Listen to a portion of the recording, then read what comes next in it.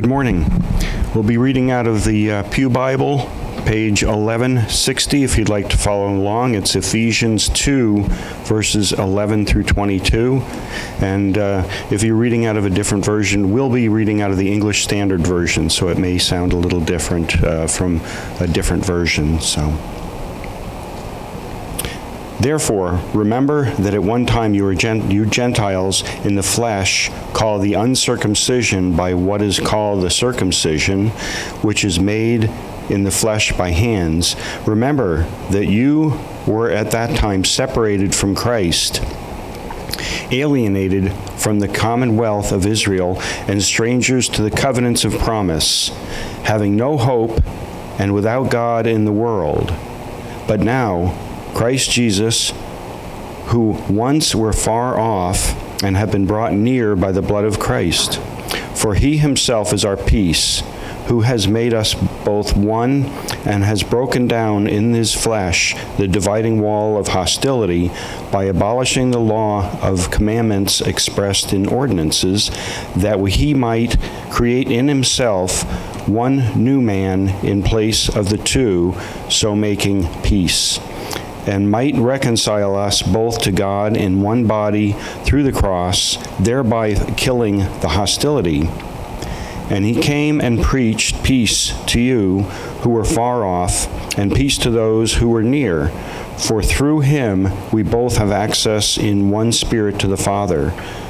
So then, you are no longer strangers and aliens, but you are fellow citizens with the saints and members of the household of God, built on the foundation of the apostles and prophets, Christ Jesus himself being the cornerstone, in whom the whole structure, being joined together, grows into a holy temple in the Lord.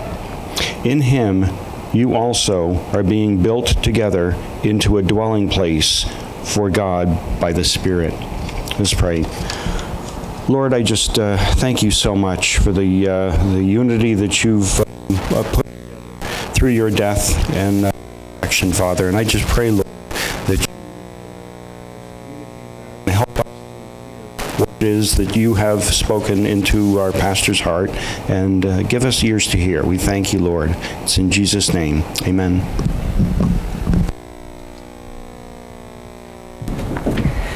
Thank you, Dave. Good morning.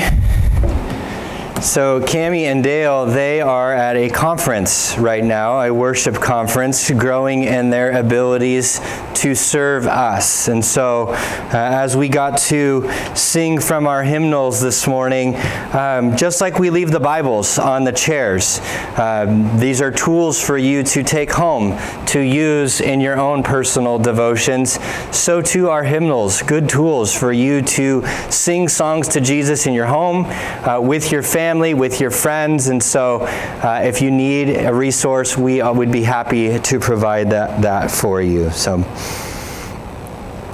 yesterday, our country, we celebrated September 11th. And you've probably heard the words before, those who do not know history are destined to repeat that. It's probably true.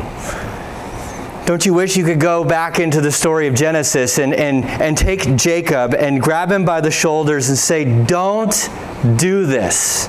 Don't do what you want to do. Stop it. Know your history. Avoid some pain, Jacob. But I think what we oftentimes realize or forget is that, what about the good things? I'm sure there's no wives in this room that when their husband brings them flowers that she says, oh, buddy, you already gave them to me on my wedding day. Please don't do that again. Or a kid who got their father celebrate and say, congratulations on graduating preschool, that when they're graduating high school, it's like, Dad, you don't need to do that again. Can we agree that we want to repeat good things? This morning we will see two things. A reminder from last week of what God has done for us. And then a second thing is a reminder of what the early church did in light of that. And from this, we can easily apply how we as Cornerstone Church will continue to live in covenant together as God's family. And so let's remember and let's repeat what we see in the Scriptures. So would you pray with me as we get moving into our text? Father, thank you that we get to gather as your people.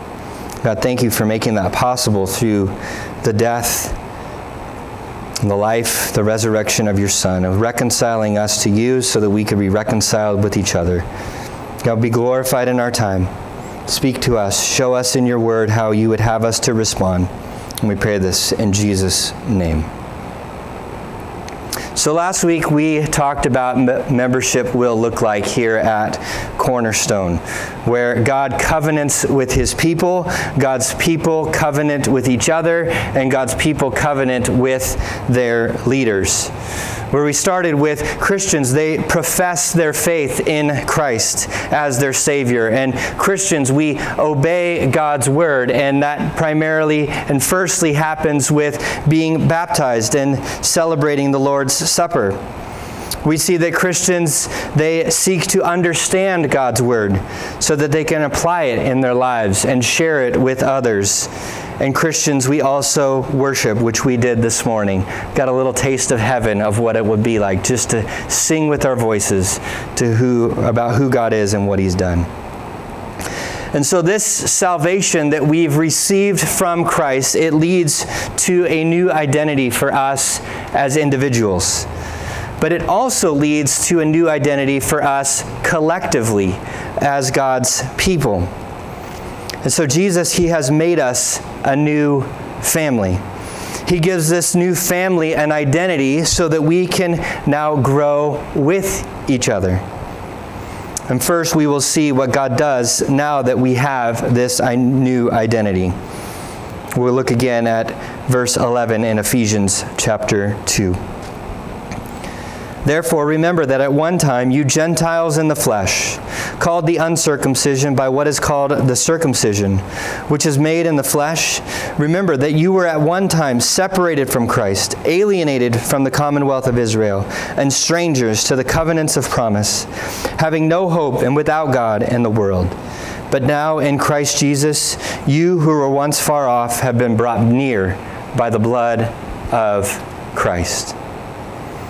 And we see an important word from the Apostle Paul here in the text. The text starts with therefore. We will see this word in English 3 times today. Verse 11, therefore. Verse 14, for. And verse 18, for. And early in my seminary studies, and many of you probably know this, and in order to understand what Scripture teaches and what pastors teach, when you see the word for, you're supposed to ask, what? What is it there for? In the original language in our text this morning, it's actually 3 different words. And those 3 words will give us our 3 main points out of our text in Ephesians. We will see what God has done for his people as Paul makes his logical arguments in light of what we saw last week in the first 10 verses. So the first is that our salvation, it leads to peace among God's people, amongst us. Second, because we have peace, we are united as a family. And third, because we are a united family, the family should build each other up. And that's how it relates to membership. So first, our salvation, it leads to peace. Peace with God and peace with each other. Therefore, remember. And Paul is making an inference, lest they forget. Those who remember will reap the fruit of faithfulness in the future. And so here Paul is referencing therefore. He's referring back, he's inferring back to our salvation, our covenant with God leading to peace among God's people with God. And there are 2 types of people in the world. We saw those last week. There's sinner and there's saved. There's dead and there's those who are alive. There's children of wrath and children of God. And Paul wants this Ephesian church to remember where they have come from. Remember. Jesus, he was a Jewish man. He came to live a perfect life in the land of Israel, promised to Abraham, to Isaac, and to Jacob. And you see, I'll keep reminding us how much of life connects to Genesis. Jewish people in the first century, they did not interact much with people outside of God's chosen family, and they were called Gentiles. As the gospel was proclaimed, Gentiles became part of the church, and this Ephesian church was no different. And so in this Ephesian church, these Jewish people and these Gentile people started to interact with each other. And Paul is speaking first to the Gentiles, the people who at one time were not part of God's chosen family. Remember, Gentiles, you used to not have a covenant with God, but now, Gentiles, you do.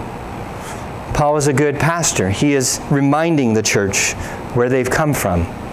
And so remember, Gentiles, you were a few things. First, you were separated from Christ, not part of God's chosen family. There was social animosity amongst the Jews and the Gentiles, but there was also spiritual animosity between them and God. Remember. Second, they were alienated. Aliens from movies, people from outer space that are not from here, or as the media would talk about, people from other countries. They're sojourners. They're part of another family, from another area. Gentiles. Remember. Third, they were strangers to God's Word. The Gentiles who had no previous relationship with God especially had no relationship with God's Word. When we moved to Vermont, we would meet people and they would ask us, "Who are you and what are you doing here?" "Oh, you bought so-and-so's old house." We are probably still strangers to many people here. Remember. Fourth, they had no hope. Hope is looking forward to things that one cannot see. And the Gentiles especially had no hope because they did not know God's Word and what it said of the things to look forward to, the promises that God had for His people in the future. Remember.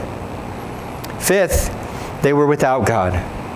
They were separate, they were alienated, they were strangers, they were without hope, and worst of all, they were without God. When we are forsaken in our sin, we are without God. And Paul is saying, remember. But lest we think that we are any better off, you can say the same thing about the Jewish people, and you can say the same thing about you and I in this room. Before we believed, when we don't believe, we're separated. The Jews, they lived in the land of Egypt for centuries. Later, they were exiles in the land of Babylon and Assyria. Maybe you, even today, feel as an alien in the world we live in here in the United States or Vermont. Or sojourners, aliens. Before we read and understand and follow God's Word, we were strangers to the promises of God. Even the Jewish people were, who thought they knew it. Many Jews gave up as God tarried, and how much do we, as we wait for God to respond? Without Christ, we're just like the Gentiles, with no hope. And Paul wants this Ephesian church to remember. He wants them to remember that they were uncircumcised, that they were underprivileged, but because of what Christ has done, they come from the same background, they could be united as one people of God. Those promises of God, as Paul says, come through the covenants. We are familiar with some of them, where Abraham was given a covenant that I will bless you and give you this land. Or the Mosaic covenant that would come as the people of God are leaving Egypt, where you do these things and you will be blessed. You don't do these things, you will be cursed. Or Noah, God promised that he would never flood the earth again. Or David, that God would promise to always have a king on the throne. And church, all of those covenants and promises are fulfilled through the new covenant, through Christ. All, Jews and Gentiles, you and me, can be reconciled both to God and with each other because of the new covenant, God's covenant with us. And so remember where you came from. In Christ Jesus, those outside of God's family have now been brought near. Near to God, but also near to each other. So remember, Cornerstone Church, we are in Christ Jesus. And this nearness we have to God means that we can have access to God and be part of God's family through the sacrificial death of His Son. God covenants with us so that we can be in right relationship with Him, but He also covenants with us so that we can now be in right relationship with each other. Our salvation leads to peace among God's people. Second, because we have the peace, we are a united family. We'll see how Paul explains this in verses 14 to 17. For He Himself is our peace, who has made us both one and has broken down in the flesh the dividing wall of hostility by abolishing the law and commandments expressed in ordinances, that He might create in Himself one new man in place of the two, so making peace, and might reconcile us both to God in one body through the cross, thereby killing the hostility. And He came and preached peace to you who were far off and peace to those who were near. So this "for" in verse 17 is not an inference. It is an explanation. So I think everybody in this room, if I'm not mistaken, is an American citizen. So you are an American citizen in three ways. Because, not for, because you were born in the United States, you had maybe United States citizens as parents, or you went through the government process to become a citizen of this country. You are an American citizen for, or because the United States government recognizes you as a citizen. And so Paul is continuing his logical arguments here. He made his conclusions earlier, and now he's going to explain them. And so Paul explains that peace and harmony, it come to us through Christ because we have a harmonious now friendship with God and with each other in the church, where Jesus is now our peace, peace with God, and peace with each other. And Paul, he begins to explain some more of what this separation looks like. He picks up on language that would have been familiar to this church.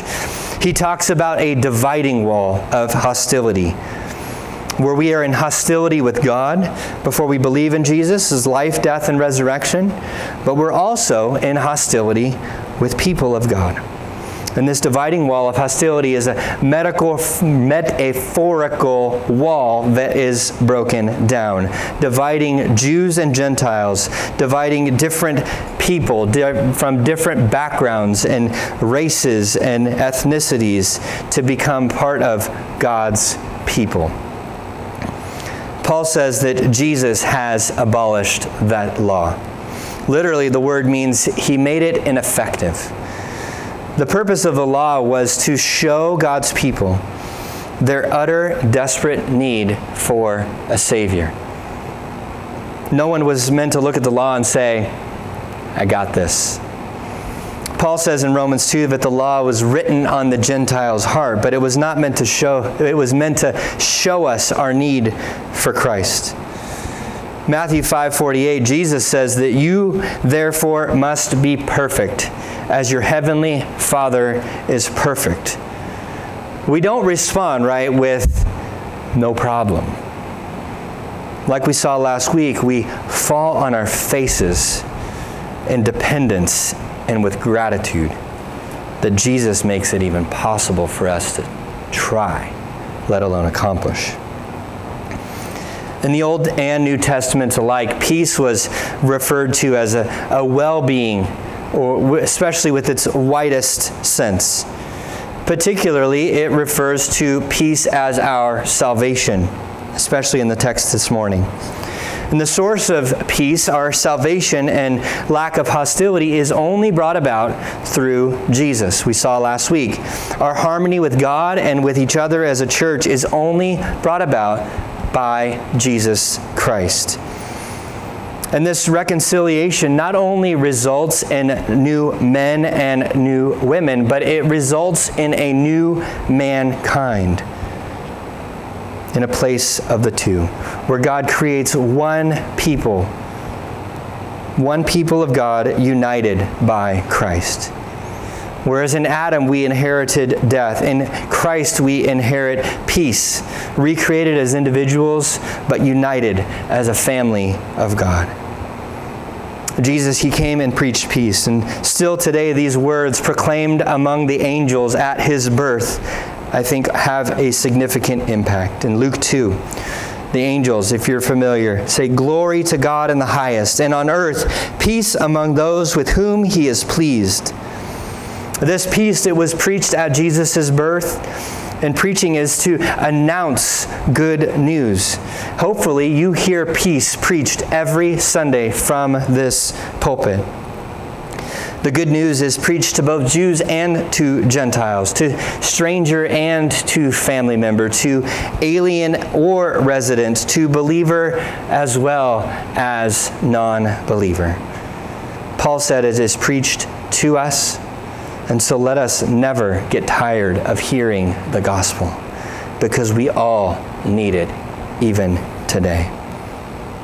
We mess up. When we think that we can do things to make God love us more, we need the gospel. When we do things that we think that God would love us less, we need the gospel. Peace on earth to those with whom God is pleased only comes through the reconciliation with God accomplished through Jesus' death. We need to be reminded of this often. What this does is it fixes our relationship with God, or it fixes our relationship with God vertically, and it allows us to have a relationship fixed with each other horizontally, where our vertical restoration with God leads to a horizontal restoration with each other. That's a hard word to say. We are, church, a united family. So first, our salvation leads to peace among God's people. Second, because we have peace, we are a united family. And third, because we are a united family, the family should build each other up. We'll pick it back up in verse 18. For through him we both have access in one Spirit to the Father. So then you are no longer strangers and aliens, but you are fellow citizens with the saints and members of the household of God, built on the foundation of the apostles and the prophets, Christ Jesus himself being the cornerstone, in whom the whole structure, being joined together, grows into a holy temple in the Lord. In him you also are being built together into a dwelling place for God by the Spirit. 4. Not a conclusion, not an explanation, for here is a result. The result of peace is that both Jews and Gentiles now have equal access to God in one Spirit to the Father. The moment a believer receives Christ, believes the things that we talked about primarily last week, the Holy Spirit seals us for salvation before the heavenly throne of God. And as we relate to God, we are now welcome to come to him with boldness at any time. The pastor who wrote the letter to Hebrews says this: "Let us then with confidence draw near to the throne of grace, that we may receive mercy and find grace to help in time of need." So let us draw near. My kids, they can come to me at any time. Unless you think I'm a perfect parent, sometimes I don't hear them or even want to listen to them, but they can still come to me. Access to God, though, is a result of receiving the preaching of peace, where we as God's children can always come to him. And so then we get to preach peace to each other. We preach to each other all the time, do we not? You have to watch this show. You have to see this photo. You have to do this. You have to avoid that. You need to whatever. We see it all the time. We preach, but we need to have the gospel of peace preached to us. And that's what Paul is doing here. He is preaching, even in his writing, even in this letter. Remember, Ephesian church, you had no hope. Remember that. Let's be the kind of church that preaches the best things, the Bible, the gospel, and peace. And we can also still preach, like I will, that the Red Sox aren't the best baseball team. I might be looking for a job next week. Paul here calls God's reconciled people two things: fellow citizens with the saints and members of the household of God. And as citizens of this country, there's an expectation of how you will live. It's confusing, but there is. Christians are fellow citizens together within God's kingdom. We are also members of God's house. We are members of God's family, and we are in this church together. And the foundation of the membership is built upon the apostles and the prophets, God's word. And our foundation church will be God's word. And Christ is the cornerstone. The cornerstone, it sets the foundation. It is a square stone that keeps everything else in the building square. Everything in God's word is rested on the person and work of Christ, but it also points to Jesus. Jesus said this in John 5, "You search the scriptures because you think that in them you will have eternal life. And it is they that bear witness about me." So cornerstone, Christ will be our cornerstone. May he always be. May his word guide us, keep us square, and may it help each other to be square on the right path. And so God, he gives us peace with him and with each other through his covenant with us. The foundation is built, and all of these verbs, you might not be able to tell this in your English translation, they're in a passive voice, meaning that we aren't doing anything. We are built. We are joined. We are grown. God does the work on our behalf, and we get to participate with him. And the Trinity is a perfect example of community. We sang our first song this morning. All three members of the Trinity work together in our redemption, the redemption of God's people. In verse 18, "For through him," referring to Jesus, "we both have access in one Spirit," with a capital S, referring to the Holy Spirit, "to the Father." As J.I. Packer says, three persons of the Godhead, co-equal, co-eternal, always together and always cooperating, the Father initiating, the Son complying, and the Spirit executing the will of both, which is his will as well. Church, we need each other. God and his people, we are bound to each other in a new covenant. J.I. Packer says this as well, that the Spirit is poured out both on each Christian and on the church, so that fellowship with Christ, ministry from Christ, and a foretaste of heaven becomes realities of churchly experience. Those who know the past, we don't just avoid the bad things in the future, but we look forward to the good things that have started in the past, which will be completed in the future. One commentator said that the building is still under construction. The new community of God is growing and progressing to its ultimate goal of holiness, an objective that is not simply personal or individual, but must be corporate as well. God already dwells in his temple, even though it is still growing, but the character of the new building is derived from God, who inhabits. That is, it is holy. We've seen how God acts, and what that brings to us individually as well as collectively. And so let's see how the early church applied these truths to their lives. This shouldn't be new to you if you have been around since I've been around. We are a new people of God. We are growing and being built up by God, but we also get to participate in the building up of each other. And that's where the covenant with each other comes into play of what this will look like. And what better way to learn than look at how the early church applied these truths. So Acts 2:42. They, the early church, devoted themselves to the apostles' teaching and the fellowship, to the breaking of bread, and to prayers. So they start with the gospel. And the gospel, as we're studying on Wednesday evenings, is the good news that God saves sinners through the life, death, and resurrection of Jesus. The gospel leads to gospel doctrine. Gospel doctrine comes from a church that is submitted to God's word, to the apostles' teaching. Gospel doctrine leads to a church that reads the Bible, that preaches the Bible, that teaches the Bible. It's a church that entrusts the gospel to others who will then be enabled to entrust it to others. Because we are right with God, we devote ourselves to God's word. When God speaks, we receive gospel doctrine. Gospel doctrine then leads to a gospel people. It leads to a people of God who are committed to each other, who are devoted to fellowship.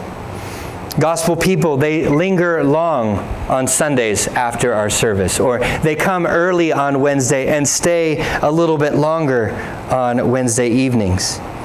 Gospel people sing loud together to God because He deserves our worship. Gospel people, they participate in the rhythms of the church, like Sundays and Wednesdays, our retreats, our VBSs, our family gatherings. A gospel people, they love each other. We talked about apprehensions to membership last week of maybe some bad leadership. A big one might be the people of my old church, they just didn't love me well. Let's love each other well, church, like we want to be loved, how God commands us to love. May we be a loving church to each other, Cornerstone. A gospel people also bears each other's burdens. Oops, lost my spot.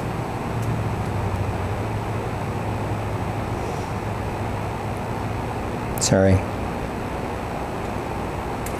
We're called in Galatians to bear each other's burdens and so fulfill the law of Christ. And let's be honest, we have burdens. We get to bear those together. The problem is, we don't often share our burdens with each other because we don't want to burden others with those. But it's a privilege, church, to bear each other's burdens.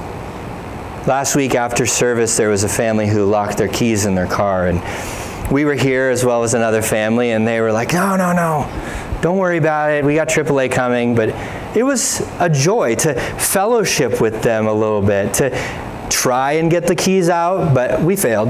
AAA did come, but it was a time I won't forget where we were able to laugh. We didn't break the window, but we were able to participate in that together. Share your burdens. It's a joy of following God's command for us that we get to do that together. Out of the grace that we've received, we get to also respond in generosity. A gospel people gets to contribute to each other's needs. Some of you have lost your job in the last 18 months. Some of you have reduced income. Some of you have more burden at work. And maybe your job takes you away from your family. You need help with your kids or other needs. In Acts 4, Luke records at the early church that there was not a needy person among them. Your generosity, church, helps us to meet other people's needs, to serve each other, to provide resources, to invest in the planting of more healthy churches together, to love each other, to do things that are fun and encouraging, to build each other up as a family. If you're not aware, you can give online, you can give in the box or the baskets in the back, or you can send your giving in to the mail. But may there be no need in this church that we could not meet for each other. So thank you for your continued generosity. It's a testament of God's work in your life as we see it through our church. A gospel people, they also get to serve one another. Part of being a member of the church is that you get to serve, but also be served.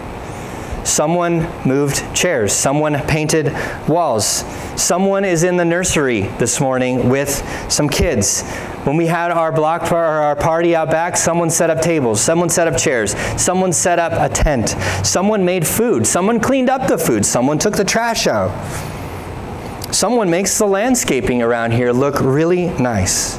Others take a deposit to the bank or manage our books. We have so many people who serve in this church, so thank you. But we have others who would love to be served in this church, like our youth kids, right? Youth kids? Maybe? They're shy. Our kids on Wednesdays or Sundays, they need helpers too, so that our parents can be taught and trained, but also so the kids can be taught and trained. So if you're wanting to serve, there's a sign-up sheet that I made in the back. On your way out, there's a pen with some fill-in-the-blanks. Write your name, even if you're just potentially interested in serving in some of those areas. We'd love to talk with you about that. If there's an area that you would like to serve that's not on the list, you can write that down too. Gospel people, we gather together to worship God for who He is and what He has done. A gospel people, we gather regularly with each other. The most important part of being in a covenant with each other is to be around each other. Marriages are not easy in a covenant when one of the spouses is gone 300 days a year. Even online services, church, will not cut it. They're good for temporary purposes, but not for a long period of time. We need to be with each other.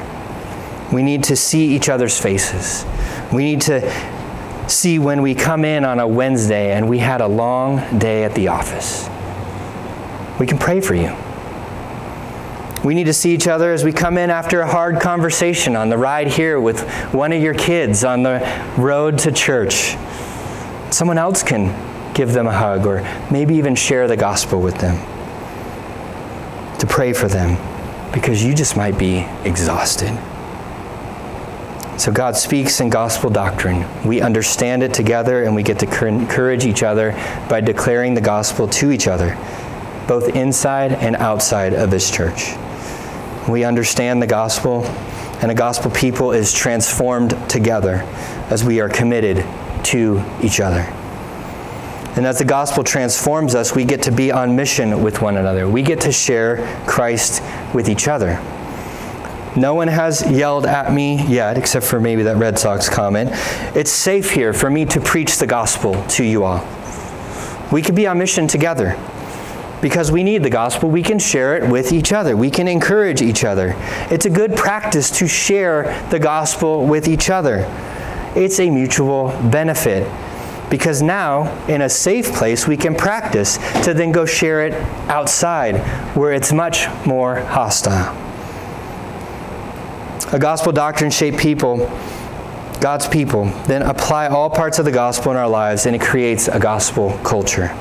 Gospel people are devoted to breaking bread, seeing and savoring Christ, and showing and sharing the gospel with each other. It's a church that's devoted to being transformed by the gospel. In our teaching and our preaching, following shepherds who need the gospel just as much as you guys do. A gospel doctrine-shaped gospel people that are part of a gospel culture are reminded over and over again of our gospel desperation, where we are utterly dependent on Him as our helper, on God as we respond to Him and we depend on Him.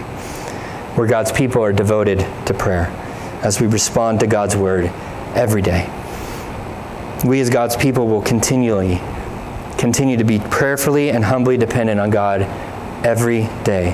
On Sundays, as we gather with our leaders to train them, as we pray together, men, we gather on Monday mornings at 6 a.m. All of you are welcome to join. Ladies, we will have some dates for you of the next Read, Pray, Sing time next week in the bulletin. They would love to have you attend as well. We will have some dates for you, and we as leaders, we will continue to pray for you. Please also be praying for us as your leaders. We'll talk more about that next week. A gospel people,